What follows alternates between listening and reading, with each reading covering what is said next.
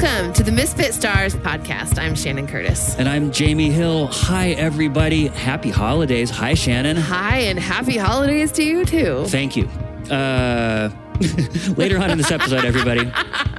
Later on in this episode, we're going to be talking about our artistic process part 2. And if you're like, part 2, go listen to last week's episode.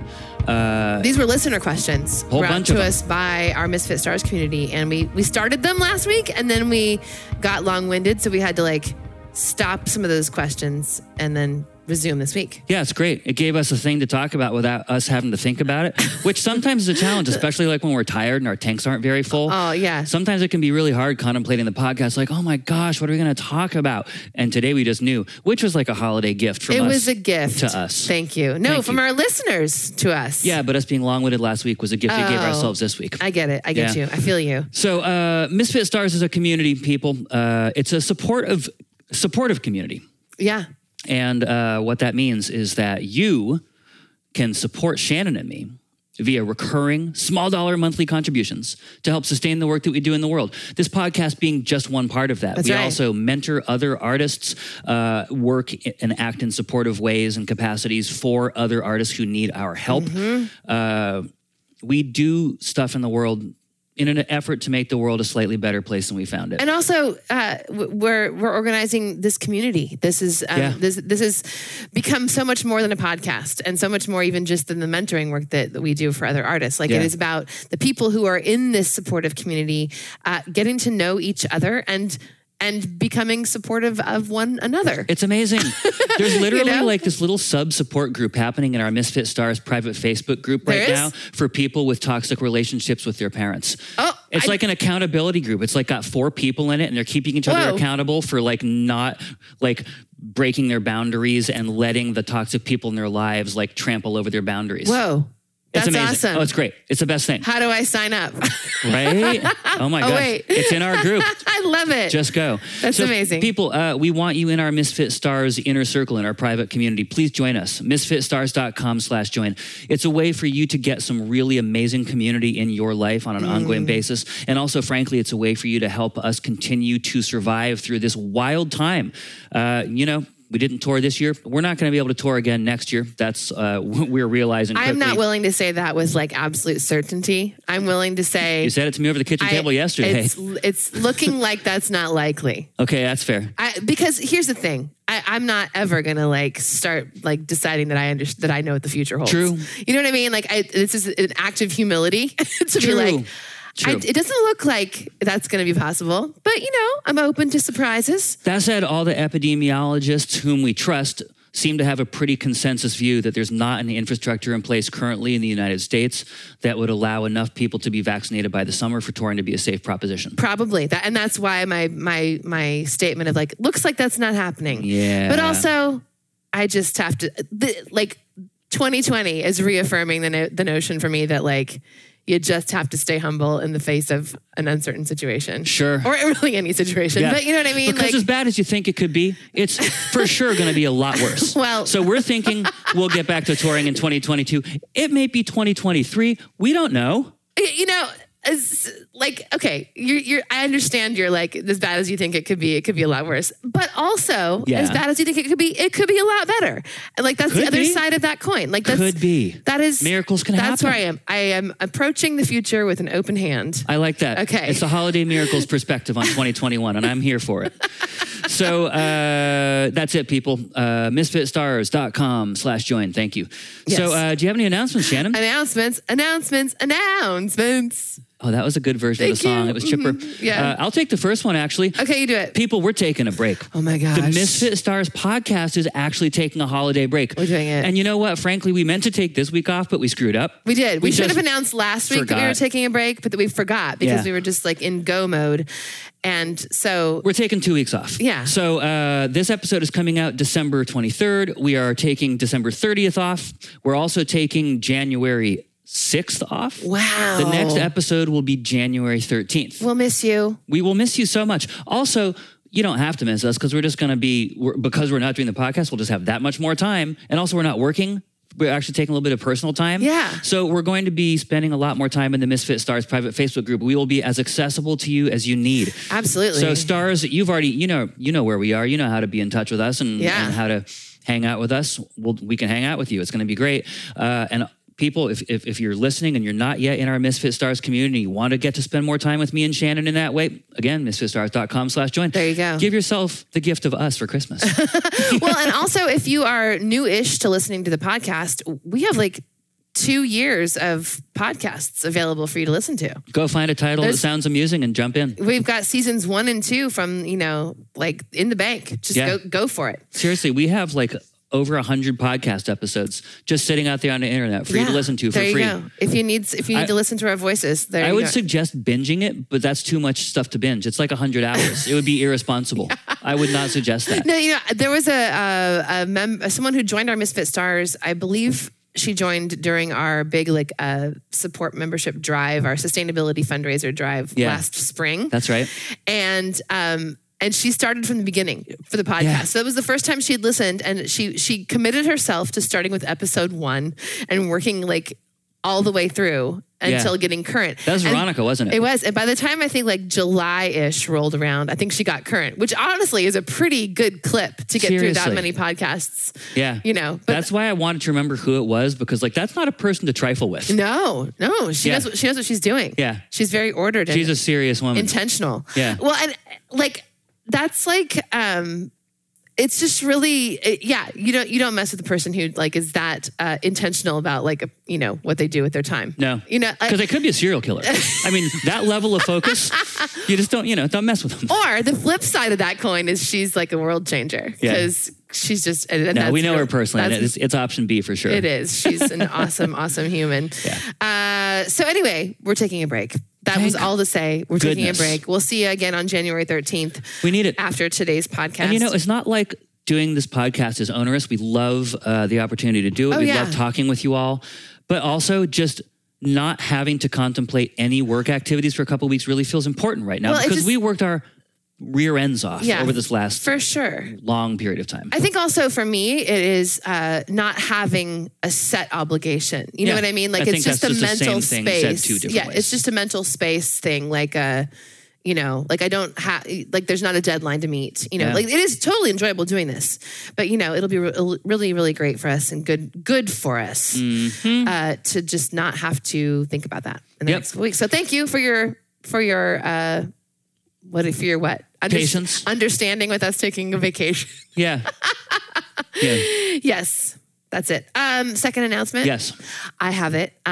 So you might have seen if you've been in the private Facebook group for Misfit Stars, or if you get my love letter that I send out periodically to my email list, my love letter list, that we are launching a new project that we're going to be tackling in the new year. This is something that we initiated back again in the spring during our membership drive, sort of, the sustainability fundraiser time that we talked about doing. At that time, we were talking about doing a pandemic album. Yeah. To do an album based on people's stories of the pandemic. It was like the new hot thing. We're like, let's do a pandemic album. Well, the idea was like, let's make a history of this time written in original songs. What's the word for that? A what? Oh, I was thinking of a very specific word, but now I'm not sure it's right. Okay. I was, no, it was totally not right. I was thinking hagiography. But you know what? What is that? That's writing of the lives of saints. Oh, and really, honestly, people who are surviving this pandemic time are kind of saints. You are all saints. You really are. But that's not the right word. It's not the right word at all. But there is a specific something graphy word. I didn't find the right one. Surely there is, yes. But we're going to, so the idea was that we were going to write about the people's stories vis-a-vis the pandemic. 2020, it turns out, had a lot more significant stuff going on than just the pandemic. Yeah. It was certainly a major feature. But it was really a year rich with surprises. So much stuff. And so we have sort of expanded that idea to be an album about the stories of people's lives in 2020. Yeah. And I have started to do... I thought of the stupidest title of all time for it. Do you want to hear it? Oh, gosh. So this is you ready? Definitely not going to be the title. Oh, yeah, for sure. What's the title? This record is definitely not going to be called 2020 Vision. Oh, gosh, no. Since we're writing it, since we're putting it out in 2021, it could be like hindsight is 2020. I was just going to say that too. Yeah. Oh, yeah. Yeah. It's definitely not what it's going to be called. High five. Okay. So, anyway, there's or it could be called hindsight is : 2020. No, definitely not happening. So bad. Okay. So here's the thing. This album's actually going to be good, people. Well, I just want to clarify that. It's not going to be stupid. I'm really excited about it. I've been thinking about how to initiate this and how to do the research for it for months. It's been one of those things. It's just been kind of like rolling around in the back of my mind and trying to figure out what was the right approach, what was the right timing, all of that. And it became really clear to me in the last couple of weeks that to begin collecting stories from people here at the end of 2020, it is a time when a lot of us start to reflect about the year that passed and look forward to the year that's coming. And not to say that like the challenges that we have faced in 2020 are somehow magically ending on December 31st. Indeed, many of them are worse. Yeah, I mean, that's not it at all. But this does seem like a demarcation time of sorts, just the calendar year turning. And it's a good arbitrary time to pause and think. Yeah, you might have noticed that I started sort of teasing some of these questions on Facebook and in my love letter, asking people to give me answers to questions about their year. So far I've asked, what are like the 3 most significant events that, took place in your life this year that will help define the year for you. I've asked people so far what is the source of your greatest hardship this past year? What's the source of your greatest joy this past year? I've got more questions in mind. And we have started collecting a list of people who want to be involved in answering these questions in an ongoing kind of way for me to collect as research for this album. And here's the plan. I'm just revealing my plan to you right now. Okay. I'm just going to lay it all out. Based on the answers that I'm getting from folks, I have already started to see themes. I have not yet started to organize them in any sort of formal way.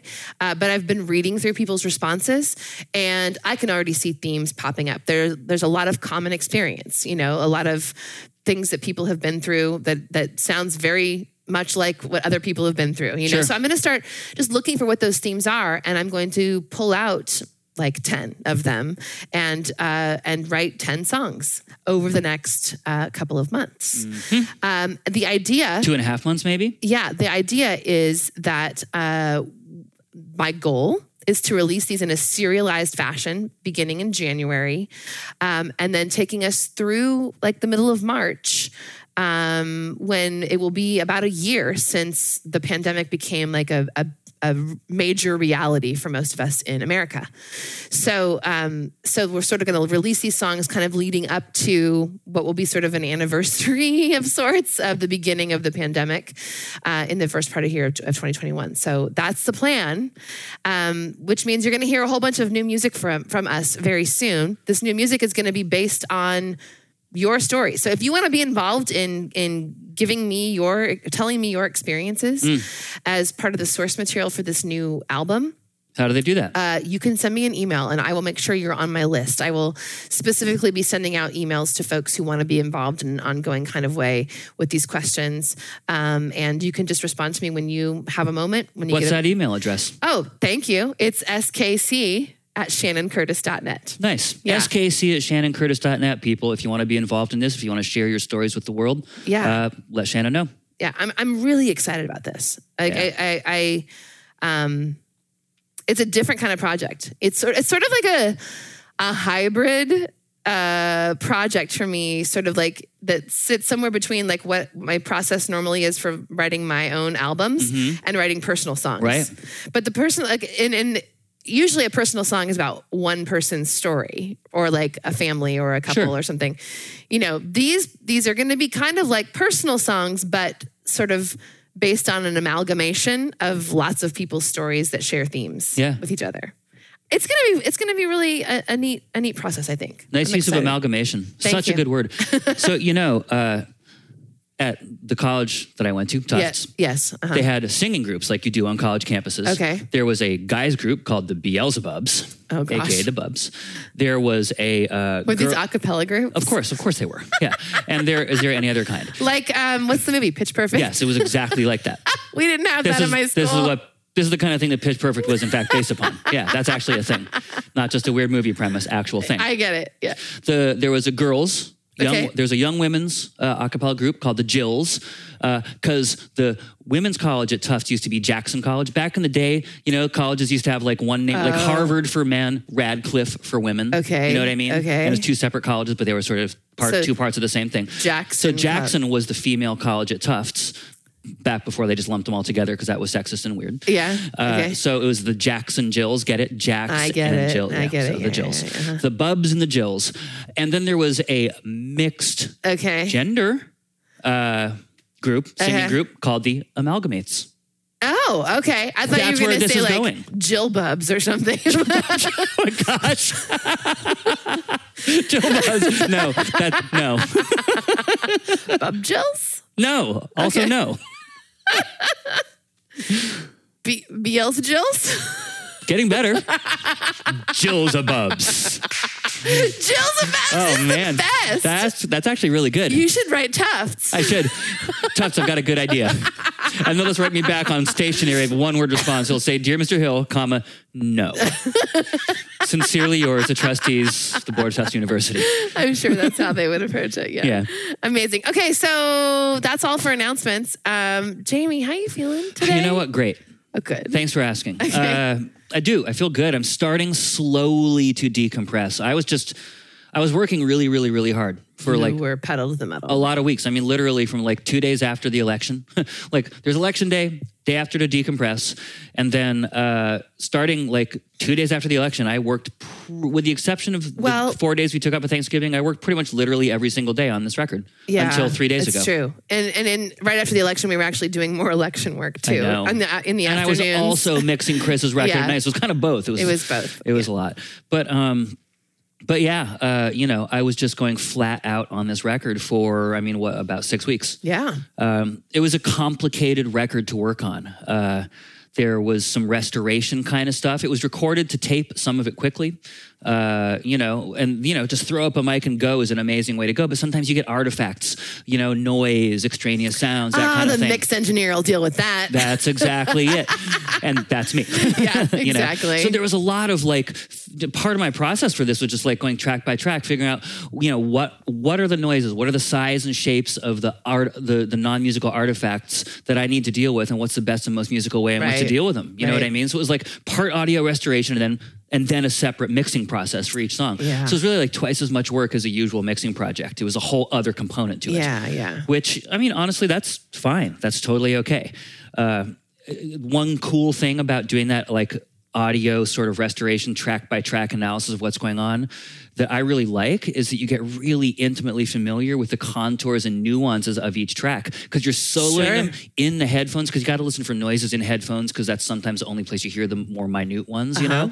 And by listening in headphones to every single track all the way through in that way, you really get a sense of what's going on. It's really cool. It's very interesting to me personally because I'm a dork. And it's also super helpful in terms of subsequently knowing what's going on in a really nuanced way because I can just sort of bring that knowledge to the job I do mixing this song. Right. But it was a lot of work. It was a lot of work. And you're also very well suited from an early age to this kind of cleaning up work because I've heard stories about how when you were a very tiny child that you would pick fuzz off of your mom's sweater. Oh, yeah. And you called it fuzzing. Yeah. Dealing with tiny details and removing them so that it's a clean palette is something that goes deep into your history. It's in my wheelhouse, yeah, for sure. No, from the moment I could physically coordinate my thumb and my little forefinger, I was fuzzing. Does this surprise anyone who knows Jamie? Here's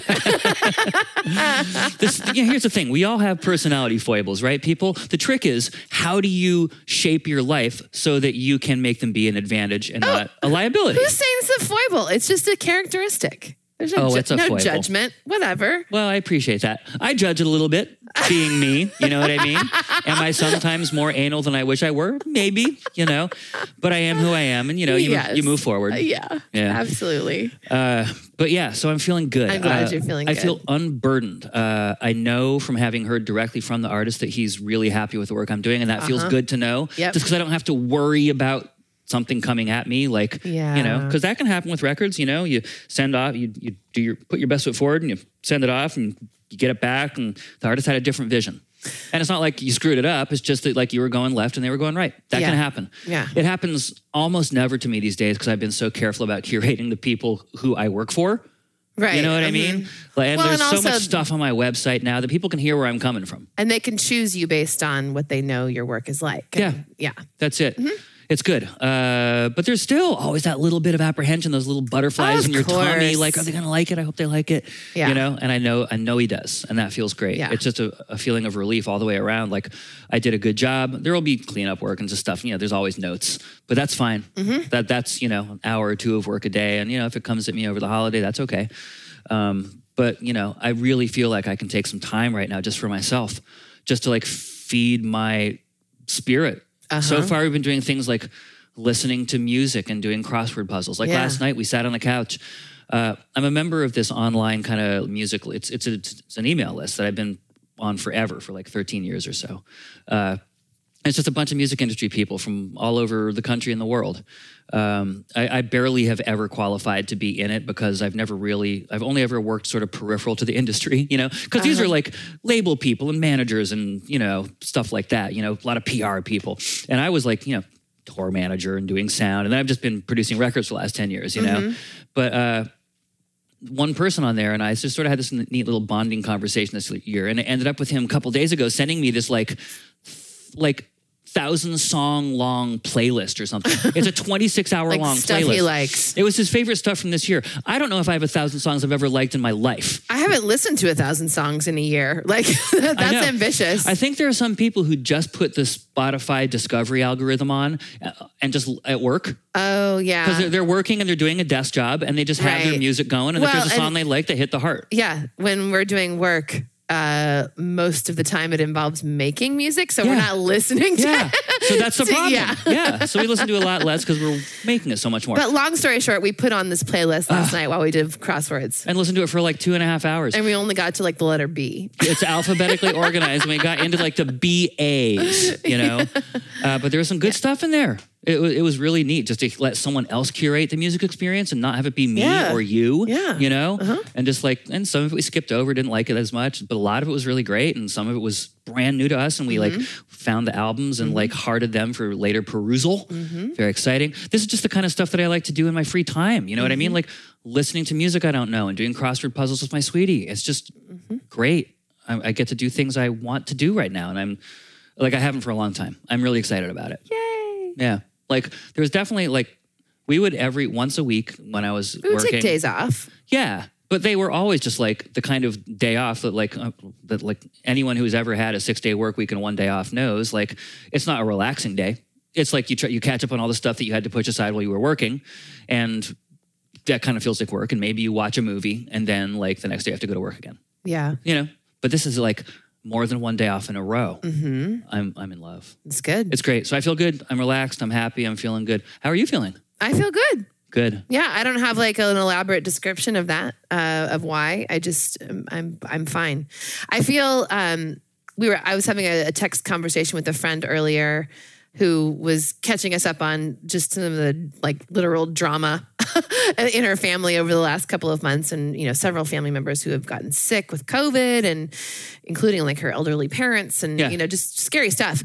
They're fine, turns out, but they made it through with pretty a mild case, you know.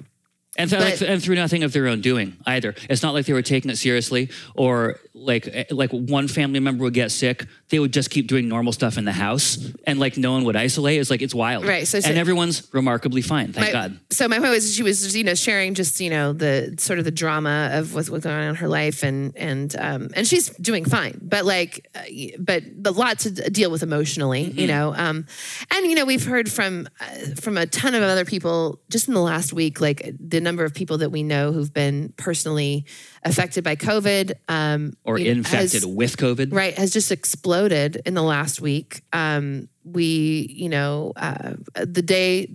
The night after we recorded last week's podcast, we learned about a woman that we met on our house concert tours that, you know, we would look forward to seeing every year for the last few years in Texas, who passed away because of COVID. She was young. I think she was in her mid-30s. Yeah.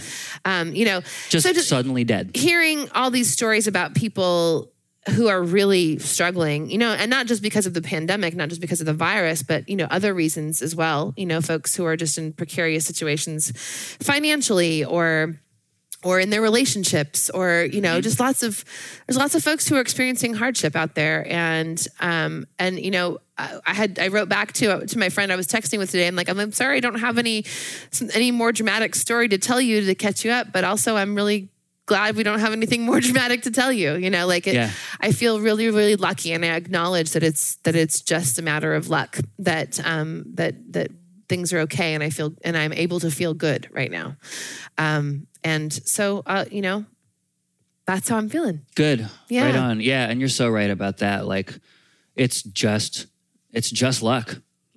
Like, everything feels really, really precarious right now. You know, if I can get serious for a second, like, and you and I have been talking about this, like, even when we go out to do errands, like, it's just, the virus is everywhere. Yeah. I presume that every single building we go into to run errands, the virus is there. Probably. For sure. Yeah. You know, somewhere in some corner lurking. Yeah. You know, so we move quickly, we move briskly, we don't stay static, we keep moving, we get in and out as fast as we can. And we limit the trips that we make and all that kind of stuff. And I imagine that, you know, we'll be okay, but that's just my imagination. Who really knows? Lots of folks are moving to, you know, delivery of groceries and things like that too. We haven't done that yet, but I understand why. This would be a time to do that. But yeah, we're really lucky that we're okay and that we've got a safe place to be and that we can just be here, you know? Mm-hmm. Yeah, but I'm doing good. So the next question on our list is what's been our experiences last week. The first thing on the list is you finishing your work, which you kind of talked about already. Yep. So, you know, but you're right. The album that you've been working on, it sounds so good. I get to be the fly on the wall listening to,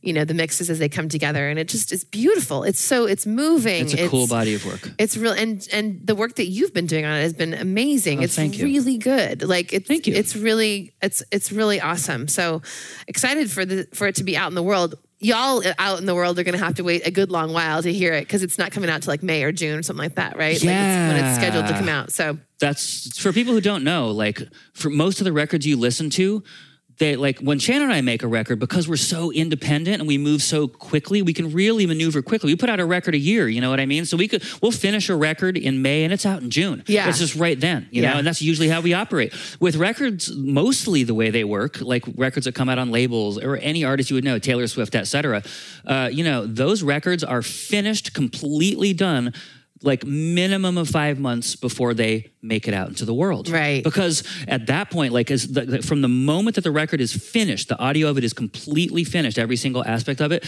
that starts a whole other timer, which is when the label has the time to set the record up, quote unquote. They do. Which means they do all the PR. The press and radio and... Yeah, get a couple singles out ahead of time. It's like there's a whole sequence of things that you can do if you're doing a bigger release to set it up for hopeful success when it comes out. And it takes time. And this is one of those records. It's just like they need that 5-month period, so it'll probably be out in like May or June. It's weird. Well, it's interesting because like it's a different world. It's not a world that I've ever operated in terms of how we release music. But it is more of a quote unquote music industry way of releasing records, and almost like an older version of the music industry, where we have very decidedly gone into the realm of like community supported art, which is not at all industry. No. You know, and it's so we do it so differently. We're not doing things like trying to get press and trying to setting up for a release. That, you know, we're just not doing it that way. You all know how we do things differently. Which one of these kids is doing her own thing? That's us. That's us. So, but anyway, can't wait for y'all to hear it because it's really, really good. On my side of things, I finished my last personal song of the season this past week. It was so good too, people. Shannon wrote such a moving, beautiful song. I loved it. I'm glad you did because I had to fight for it. It was one of those. For it hard, It was one of those that like I want all of them to be good for the people I'm writing them for, but like I had to sort of. It was one of those in the process where I had to I started the first day, and at the end of the first day, I was like, oh no, I'm probably gonna have to rewrite the whole thing tomorrow. Mm-hmm. And then I went to bed, and then I woke up. I'm like, okay, wait, no. If I just tweak this and this, then maybe we're on a good track. And then I did that for my work that day. And then at the end, like, oh no, I'm probably gonna have to rewrite the whole thing tomorrow. And then like I did that like 3 days in a row. It's all very Dread Pirate Roberts. It really is. Sleep well, Wesley. Probably gonna have to kill you tomorrow. Exactly. You know, and so that was my process, like for several days in a row with this song. But it all ended up coming together. And when I knew when it was done, I was like, oh yeah, there, it's done. It's and like good. Even when she had the final form for the song, I feel like you did the lead vocal from scratch at least twice, maybe 3 times. I did. You know, this was a song that I really needed to, like, for instance, normally with a personal song, I don't have the lyrics memorized when I'm recording it because I haven't sung it enough to know to have the lyrics in my memory. So I'm literally like looking at a lyric sheet while I'm recording the vocal. Yeah. You know, typically. This one, I spent so much time with it. And I re-recorded the vocal a couple of times, but I really think that this particular song and the vibe of this song required that I have the song memorized, like that I know the lyrics before singing it. That's so interesting. I know what you mean, though. Yeah, yeah. Like it's different to sing lyrics that you just have in you. Yeah. Than reminding yourself what they are from a sheet sitting in front of you. Because you can just focus on the performance. And it's just more of an embodied performance. Yeah. Really, it's not. You know what I mean? So that's you're right. I had to re-record the vocal a number of times before it was like, oh yeah, this is it. And she started out doing more of a belty kind of thing, and it ended up in much more of a, like, not subdued but restrained performance, and it was really good. Yeah. And then like she handed over to me to mix it. And so this was the beginning of like my first day off, right? And I was like, oh, so it's okay. It's going to take me 2 hours. I waited to start until like 4 PM because we just had a slow, like long, late breakfast and I did some emails and stuff. Mm-hmm. And I was like, this is going to take me a couple hours. I'll start at 4. I'll be done by dinner. No big deal. It took me 6.5 hours because like Shannon's process with it, I had to do 3 versions of the mix. No kidding, people. Like I did one version. I worked on it for like 2+ hours. And at the end of it, I was like, this is just getting worse. This is bad. This is less good than it was an hour ago. And I don't think it's retrievable. So I just scrapped it and I started from scratch. Yeah. And then at the end of that version, I was like, this is also garbage. Like this is not doing what like this is supposed to be doing. Like I was just not finding the energy. And like the third time, I think I really did. This is like a thrice baked personal song. Seriously. It was just songs are like kids always. Some of them are really easy. Some of them are really difficult. Yeah. And you know, the throwing it away and starting over is sometimes just the best thing to do. At least if you're me, you know, fortunately Shan didn't have to do that. She was able to like save the bones and just like, you know, build upon them. But I literally had to like go back to go back. I always save before I start working on the song version of the song, I had to go back to that twice. That's so funny. Yeah. And just that's starting from scratch, you know? Yeah.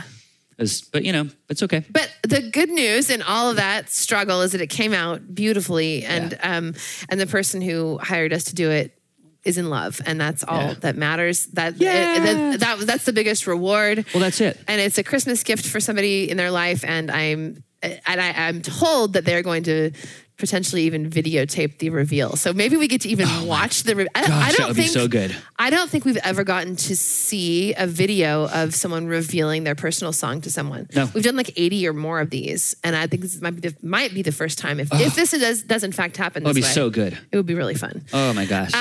So that was great. And we're doing relaxing. That's now what we've moved into.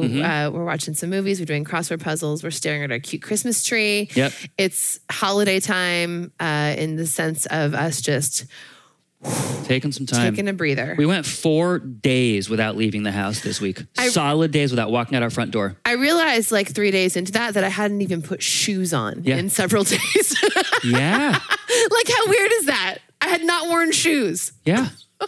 For several days. But all right. Because why would you? You're indoors. Yeah. Yeah. Yeah. So good. It is good. It is good. We're incredibly lucky in that regard also. We really are. We really are. I know that. Well, it's funny. We've already been talking so much about a couple aspects of creative process just naturally. Yeah. But that's the theme we're going to continue after the break. When we pick up a couple of listener questions that we have from our Misfit Stars community that we didn't get to last week, asking, there were several questions that were sort of like threaded together with this theme of like our creative process. And so we're going to finish that thread of questions up after the break with questions from Amanda and Beverly. Mm-hmm. And we will see you on the other side. Very excited. See you soon.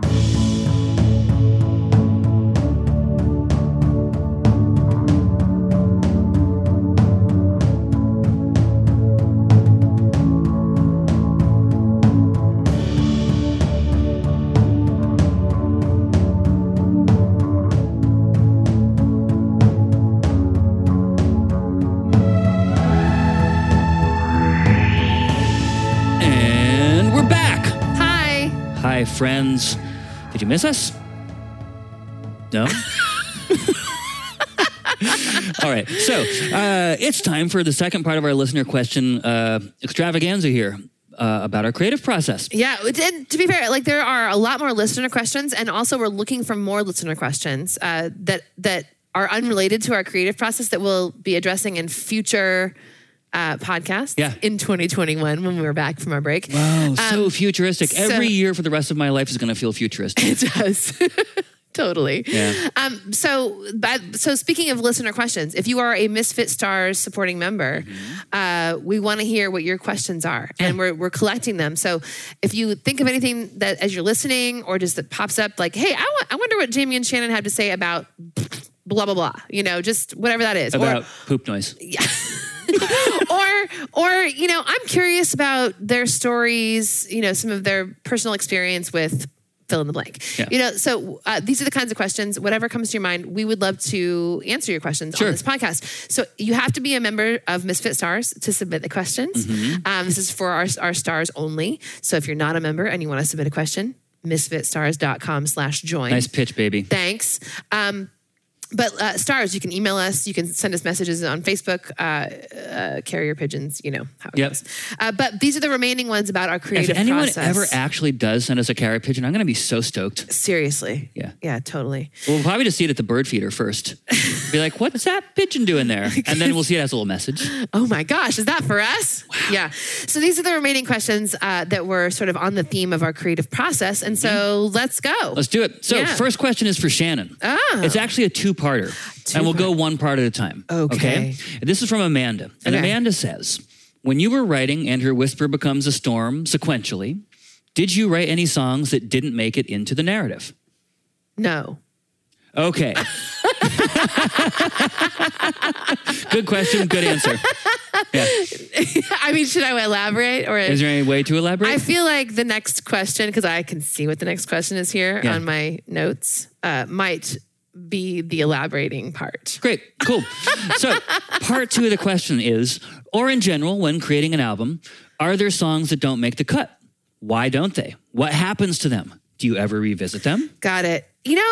Not really. There used to be, like back in, I don't know, like 7, 8, 9 years ago, I wrote lots of songs that never got recorded, or occasionally there was a song we would actually record, but it never really would get on an album. Very infrequently. Very, very infrequently. And we did it. We put out a couple of those on as like B-sides on singles. Mm-hmm. Like the song Say So, for instance. I love that song. That recording is wonderful. It's joyous. It's not on any of our albums. So if you have our albums, you're not going to hear it. It's on a single. It's on when we sell our USB hard drives with my entire collection on them. It's on there. It's on there.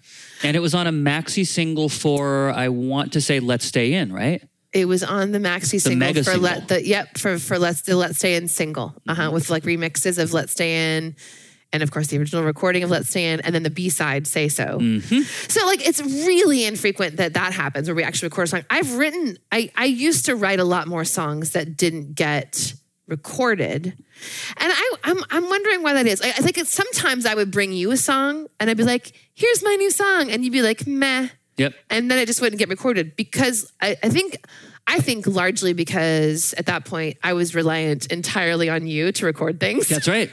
That's right. So like if it didn't pass your muster, is that how you say that? No, it didn't pass muster with you. That's how I would say that. Sure. Yeah. Then it just wouldn't get recorded, So there are some songs that I've written that, if I were to go back in my song journals, I'd be able to find the lyrics and like maybe a set of chords, and I'd have to like figure out again what those sound like, but they've literally never been documented anywhere. Right. Nowadays though, I start all the recordings myself in my own studio. So in that way, I think maybe there's less opportunity for that Jamie filter to stop a song from making it onto a record. Well, and also you've gotten so much better at songwriting. Thank you. I appreciate that. But also I think the process of actually starting to record a song highlights for me the things that need fixing or that need changing. Yeah. And so I work those things out well before I ever show you. Yeah. You know what I mean? So I don't come to you with songs that I feel are half baked. Yeah. I've had an opportunity to actually work through the kinks or the parts that are weak. Mm-hmm. And like as you become a better like self-recordist and better at getting like production ideas out of your head onto tape. Yeah. I think that like your songwriting has gotten better as part of that process. Well, and thank you. That's nice to hear. And I think I agree with you also. The other thing that me recording my own stuff and then bringing it to you does is allows me to at least sketch out the vision I have for the song to help you see it. Because I know that there were probably some songs I brought to you back in the day that I had a vision for, and there was no way for me to communicate that vision to you, like from a production standpoint or like a presentation of the song standpoint. Now I can do that. I can fill in a little bit of the color. Like, here's what the rhythm sounds like. Here's what the instrumentation sounds like. Here's besides just me like sitting down at the piano and playing it for you. Right. So I think that helps sort of deliver something that's a little bit further down the road that you're like, oh yeah, I get it. I get what you're going for here. Yeah. But I think so. It's not really that often these days that I write a song and it doesn't make a cut for an album. But I can't actually tell you the last time that happened. Yeah. It's always something that I'm personally hoping for. I know. And Shannon will tell you this, like every single year, I always tell her, because I tell this to every single artist I produce, my ideal situation is you write 12, we choose 10. We choose the 10 best ones or the 10 that go the best together. And then you have a couple left over for extra little things like little B-sides, treats, singles, remixes, whatever.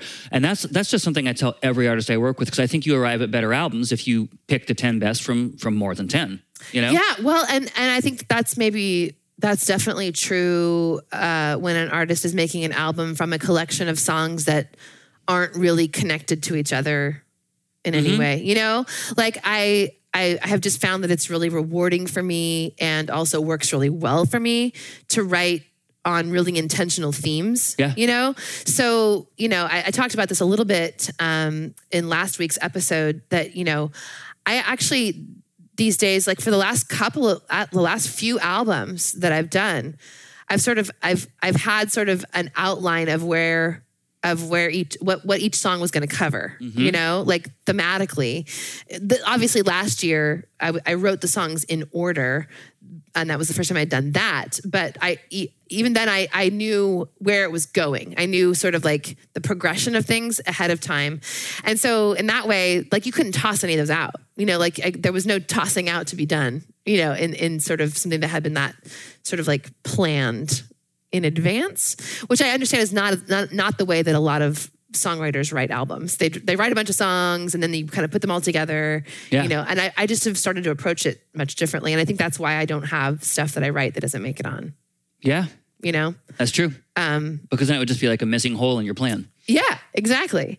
And so I have little like snippets of ideas that I keep around for revisiting to answer that. You reuse fragments from previous years a lot. Oh yeah, for sure.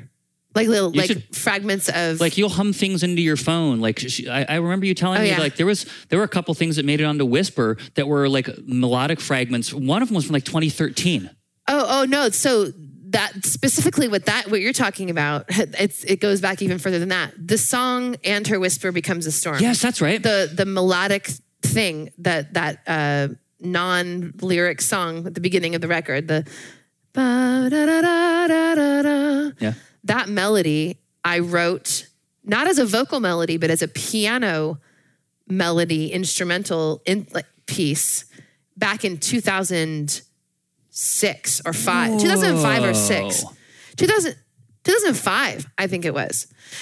Yeah. And I used to play it when I would have my, I remember playing it as sort of like an interstitial piano piece between a couple of songs when I was first starting to like experiment with performing as a solo artist, like taking my keyboard to like open mics. And so like every once in a while at an open mic, you'd get a featured spot, which means you get to perform like 3 songs in a row as opposed to just one, you know? And so on my feature nights, I would get to play more than one song. And I wrote this piece to go in between a couple of songs of my earliest solo stuff. So that melody has been in my head for 15 years. That's amazing. And it finally made it onto a record this year. So yeah. In such wonderful form. It was everyone's favorite song, which is great. I love it. Yeah. Yeah. So I record little snippets of vocal fragment, like melodic fragments. I write down lyric fragments of stuff that's, getting me. And those will stay in my phone for sometimes a couple of years before they make it onto an album. But they're not ever anything more than just a little fragment. They're not fleshed out in any sort of way. Little scraps. Yeah, little scraps. Yeah. So there's your answer to the question, Amanda. Pretty good answer. Thanks. Mm-hmm. So next question, final question, is from Beverly. Hi, Beverly. Hi, Beverly. And she asks, what alternative creative activities or tasks other than music do you find help fill your artistic tanks? Oh my gosh, I love this. You want to start since I had to question Arama last time? Sure, totally. So, first of all, I kind of reject the frame a bit. I think that it's easy from the point of view of someone who's maybe not an obsessive musician to be like, what tasks other than music? I don't know that in my world that's a valid question. What do you mean? I mean that what helps me fill my artistic tanks, like if we're talking about other kinds of tanks, then, there's reading and there's, games and there's crosswords and walking outdoors and stuff like that. That's good for filling my non-artistic tanks. Okay. But for filling my artistic tanks, it's always other people's music. Okay. Period. End of sentence for me. Really? Yes, absolutely. That's interesting. There's nothing else that fills my artistic tank besides that. That's fascinating. Yeah. It's why I listen to so much music. It's what keeps me inspired. Yeah. Well, I guess it makes sense because the stuff that you're not writing songs. Right. So it's not really about forming ideas. Your creative work is not really about forming ideas. It's about creating sounds and soundscapes to communicate ideas. Mm-hmm, right. So it makes sense that listening to other people's audio work would be. But it's not listening for audio work. I generally don't listen for production. As you know, I listen for songs. Okay. Because it's the communication of emotion that I'm interested in. Okay. And sometimes what's the most inspiring to me is just to hear other people communicating emotion and to get excited about a certain type of emotion or a certain feeling or something like that. And that you don't have that experience when watching a movie or reading a book? No. It's always music. Yes. Interesting. Yeah, that's the thing for me. So, sorry to be disappointing, Beverly. I hope that rejecting the frame of the question isn't like a bad answer for you. But it's just really, that's for me artistically, like what fills my tank up. That's what gets me going. I mean, I don't think Beverly needs to be disappointed because, like, for me, the answer is exactly the opposite of yours. And I honestly, it's mostly anything but music that fills my creative tank. Yeah, for the work. I know this to be true. Like I enjoy listening to music, but I don't really listen to music as a way of filling up my creative tank at all. It's enjoyable for me. Yeah. And indeed, you rarely put it on. Yeah, it's true. I'm the one in this house that does that. Absolutely. Jamie is the DJ in our house. Yeah. I mean, there's music happening. Every so often, Shannon will have a request. And frequently, I will draw a request out of her, if only to engage her in the idea of listening to other people's music. You know what I mean? And I enjoy it, but it's not something that I seek out. For me, every bit of filling my tank to be creative, to fill my creative tank, every bit of that is non-music related. And it is reading books. It is listening to podcasts. It is watching movies. It is engaging with the world. And it is really just about me mostly following my curiosity, because like where every single one of my songs begins is in an idea that I feel compelled to communicate. It is not about anything but that. And I have to follow the things that are piquing my curiosity to find those things that have to be written about, Yeah. So, like I have to soak in other people's stories, other people's ideas, and allow those things to kind of feed the monster. Whoa. That turned dark. It did. But you know what I mean? Like there's got to be. I write songs so I don't kill. Can you even imagine? I totally can, because I have an overactive imagination. It's the kind of stuff I think about. But I have, like, to me, when I sit down to write an album, if there's not something that just has to come out, it's an impossible task to just write. Like I need for there to be something that's like, I've got to say this. Yeah. And so when I say I have to feed the monster, that's the monster I have to feed. Right. I have to feed that like thing, the thing inside me that is burning with a desire to learn and grow and expand my mind. And, like whatever that is in any given time, those are the things I'm feeding myself with. And so, it's a lot of reading and watching and listening to other people talk about things. Yeah. It's interesting, right? Because like I have a monster inside of me that needs to be fed also creatively, but it's a nonverbal. Right. Yeah. But it's aiming at the exact same thing. Like right. I also care passionately about things and have very, as people know, strong emotions about stuff, but putting words, it's not like I have trouble putting words to them. It's just I don't put poetic words to them. I frequently write long form, of course, on Facebook and other places about things that are on my mind. Yeah. But as far as like the musical expression of things that are on my mind, it comes out sonically, and it comes out in texture, and it comes out in feel, it comes out in sound design, it comes out in the spaces that I put albums in. Right. Like I've done a really intentional, like I did this really nifty thing with Chris for this record that he and I are working on right now. I had him, before I started mixing it, I made a request of him. I was like, this might sound strange, but I was wondering if you could just write some for me about this record, about what it means to you, and maybe if you could write a little about the overall record and what it means to you, and the reasoning behind it, and why you needed to write this body of work, and then just write a little bit about each song. Right. And he wrote me this freaking amazing document. It's close to 30 pages long. It's amazing. And it gets so deep.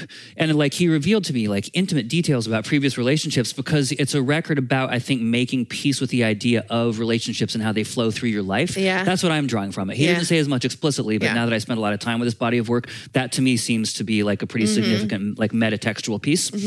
And so being able to take those meta ideas on board, like his ideas, also recognizing that no one is ever a perfectly objective viewer of their own work, right? So leaving space in there for me also to bring my own interpretations to that, and knowing also that he wanted me to, I was able to like the work that I was able to do there, the creative work, was to find a sonic container and metaphor for all of these things to reside inside of. Well, you also just described that you filled some of your creative tank for this project with written words from the artist. That was not music. That's fair. Right?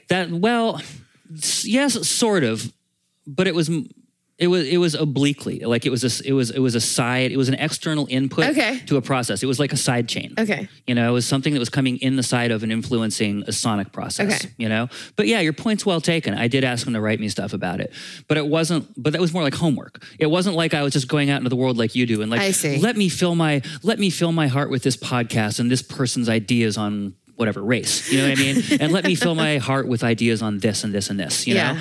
I wasn't doing that. I was very specifically just asking for input on something from a creative partner, and I think that's different. Okay. You know what I mean? Because it's not found or discovered in the wild. Right. It's something that I specifically solicited, and that feels like cheating.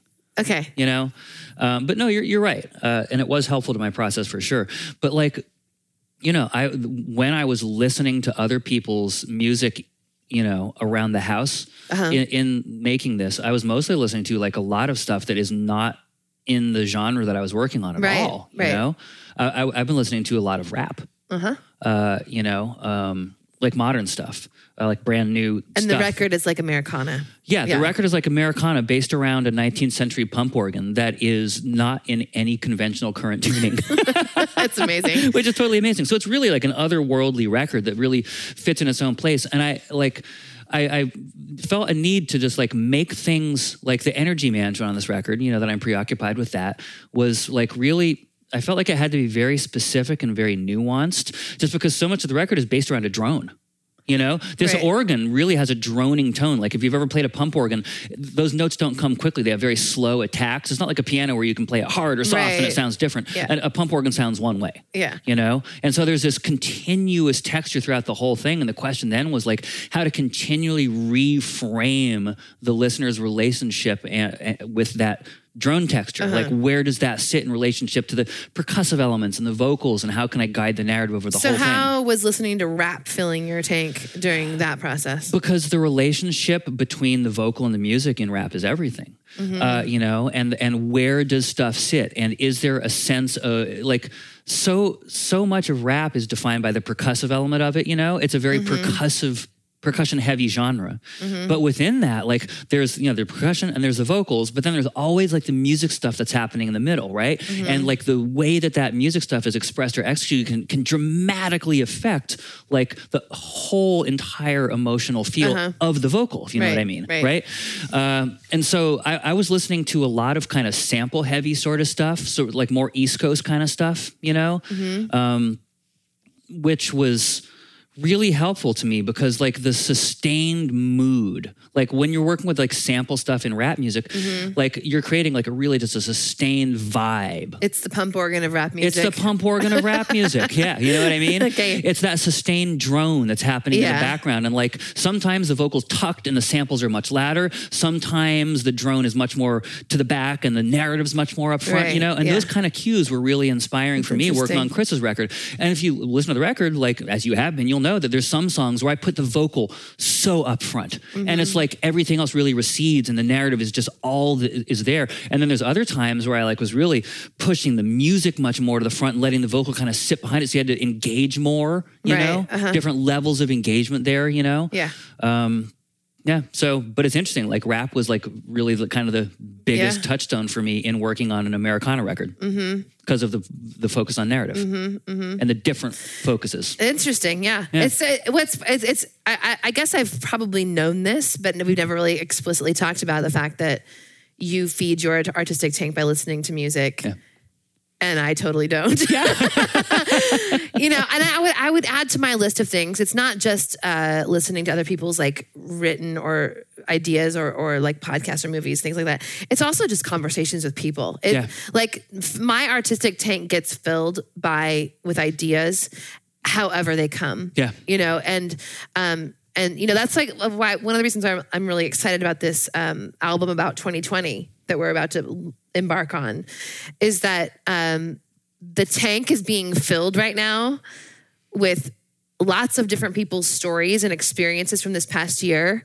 That's really what the tank is, and for me. And so I get to like, I'm looking at this, pile of stories and sifting through and starting to put them in categories and see where there are threads of connectivity between lots of different people's stories.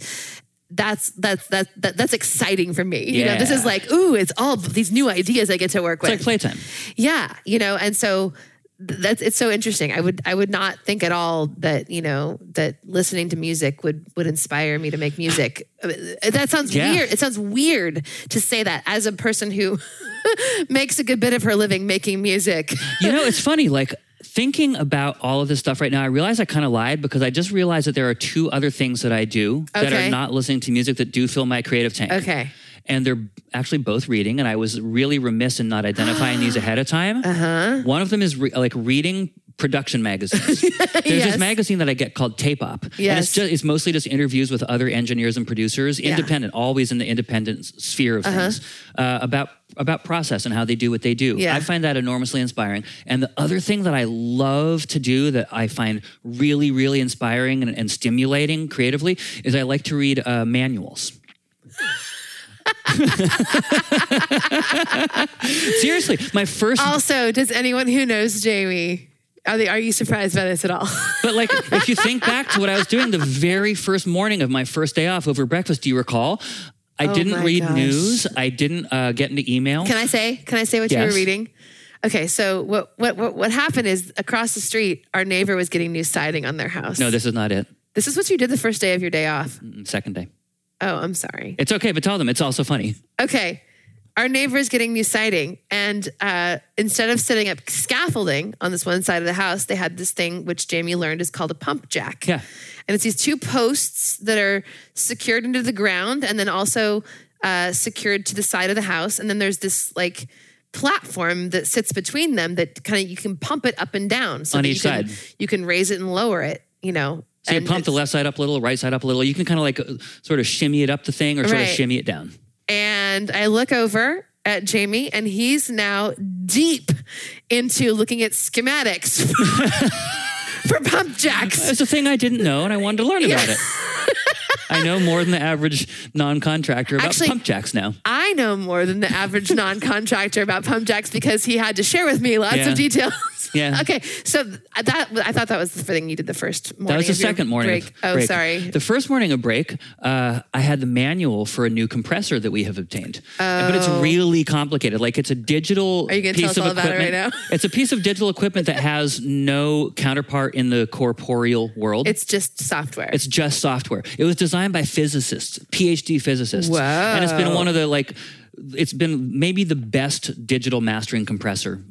Mastering is when you finish the music, the last touches you put on it. It's been maybe the best piece of gear for this for the last 20 years. It's just an astoundingly cool piece of gear. We have obtained it on a steep holiday sale, which was amazing.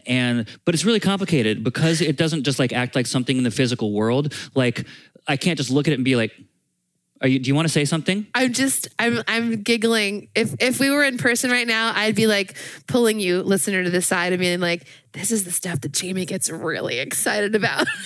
So Shannon's saying this with like her hand at the side of her face, like she's having a private conversation. That's the thing that was distracting me as I was talking, is Shannon was putting her hand by the side of her face, but not saying anything. I'm like, what are you doing with your weird hand, I'm Shannon? telling the listener, this is really what gets Jamie going. If you want to know Jamie Hill, this is what really gets him going. Yeah. Reading manuals about compressors. Software compressors. Yeah. It's really true. He's going to tell you all about it right now. No, I'm not, because it would be too complicated. But the point is, because it was so complicated, I couldn't, most music stuff these days, I have enough experience generally that I can just sit down with a new piece of gear and be like, yeah, this is how this works. Okay, but this is different This is very complicated. I needed to learn about this, but I was so excited to. It was so fun for me to read about, and it was really great. For Christmas, I should just get you a stack of manuals. Oh, man. I wouldn't be mad, you know? I'm also that person who reads the manual to every new thing that we obtain in our house. Sure. Be it like a vacuum or like... You got to know. Yeah, we got to know. You got to know the details. Yeah. It's very important. Yeah, table saw. I read the whole manual. Well, I'm glad you did that because, you still have all 10 of your fingers so far. Yep. So that's good. Totally. Amazing. Well, Beverly, thank you for that question. Yeah. And Amanda, thank you for your question. And Misfit Stars, we want to hear your questions. They certainly can be about creative stuff if you want to, but also anything is open to you to ask about. If you've got something that's on your mind that you're curious about, let us know. And you can send us an email or a Facebook message with your question. We will add it to the queue and we will get to it next year. Yeah. So people, to recap, Misfit Stars podcast is going on holiday. We will be back January 13th. We will not be back before then. Oh, yeah. Yeah, but if you want to talk with us, we're going to be resting. But part of our resting, part of our feeding our soul is just, communing with our people. And we can do that online, For sure. So find us in the Misfit Stars private Facebook group. Send us a message. We would just love to talk with you. Yes, we sure would. And, if you are able and you've got the ability to take some time for yourself and rest also, it's a good thing to do that, to really embrace it if you can. This is I think nature slows down in the winter here in the Northern Hemisphere. And we are a part of nature. It's important to recognize that we need rest. We need time for resetting. And if you've got I understand that there are folks who have too many responsibilities to actually take downtime. And I understand that. Yeah. But if you've got the ability to carve out some time for you, where you can just not be productive. Yeah. Your worth is not tied to your productivity. No. And in fact, we really need to spend time not chalking up productivity in our lives. Like it is a valuable and good thing to do that. Yes, it is. It really is. That take care of yourselves, people. Yeah. Yeah. Whatever that looks like for you. Yeah. That's it. That's it. Happy end of 2020. Yeah. To you. Hang in there. People, make good decisions this next couple of weeks. Oh. We're not going to be here on the podcast to remonstrate you each week. Nice word. Thanks. But seriously, don't hang out with people you don't live with. Yeah. This virus is everywhere. It's getting worse. There's a brand new almost twice 77% more infectious. 77% more infectious strain that has been identified in the UK last week, which means that it's already here in America. We just haven't identified it yet. But this virus is everywhere among us. You are not safe from it. The people who you think, oh, they've been fine, I can hang out with them. You don't know. Nobody knows. We don't know. Right. We do not know. So just be safe. I really do not want any of you to kill somebody you love for Christmas this year. It's just not worth it. Well, and it's also important to remember that it's not just about exposing yourself or the people that you love. Every time you expose yourself, every time a person exposes themselves, any person they come into contact with before they even know they have symptoms is at risk. Yep. So perfect strangers, we do this, we're doing this for each other, right? This is a reminder that we're isolating ourselves as a way to care for one another and even the people you don't know. And it's not just about whether you're going to die, right? Because I think some people are like, you know what? 99% of people who get this survive. Those are chances I'm willing to take. First of all, Shanna's point about being a disease vector for your community at large is really well taken. Yeah. Secondly, it's not just about surviving. It's about thriving in your life, right? And we already know, we don't know yet the true extent of this, and we won't probably for years to come, but we already know that a significant number of people who get this disease, because COVID is a disease, right? It's not just like the flu, it's a disease. Mm-hmm. And if you get this, yeah, you're right, 99% chance you'll survive. That's not really what's on the table. What's on the table is, are you going to have lifelong cardiovascular, physical, respiratory, and or mental issues going forward for the rest of your life? An article in the Seattle Times this morning about a young woman who got COVID and recovered and thought she was fine, and a couple of months later had heart failure. Yeah. And this is not, the death statistics are not the definition of the severity of this pandemic. They're the tip of the iceberg, and they're misleading. Because you see 1% and you're like, I'll be fine. You may not be fine. Right. So I know you're hearing this other places. I hope you are anyway. Hear it from us. Thank you for staying home. Thank you for staying away from other people that you don't live with. Yeah. It matters. Man, it feels sometimes like it's, only a handful of us doing the group project for everyone. but keep at it. And none of us is an exception to this rule. Nope. I am not the exception. You are not the exception. No. Let's keep it up. Let's stay vigilant for one another. Let's get through this. Let's get past this. Yeah. Even though it's going to be slow. That's right. Where are we doing Christmas? On Zoom. On Zoom. It's Christmas on Zoom. Y'all, thank you for listening. Thank you for taking that little scolding there at the end. It comes from a place of love, people. Does. It comes from a place of love. We're scolding you because we love you. Yeah. You're like the kids we never had. And we'll be back in a few weeks. Take good care of yourselves, and we will see you again in 2021. Can't wait. Love you guys. Bye. Bye.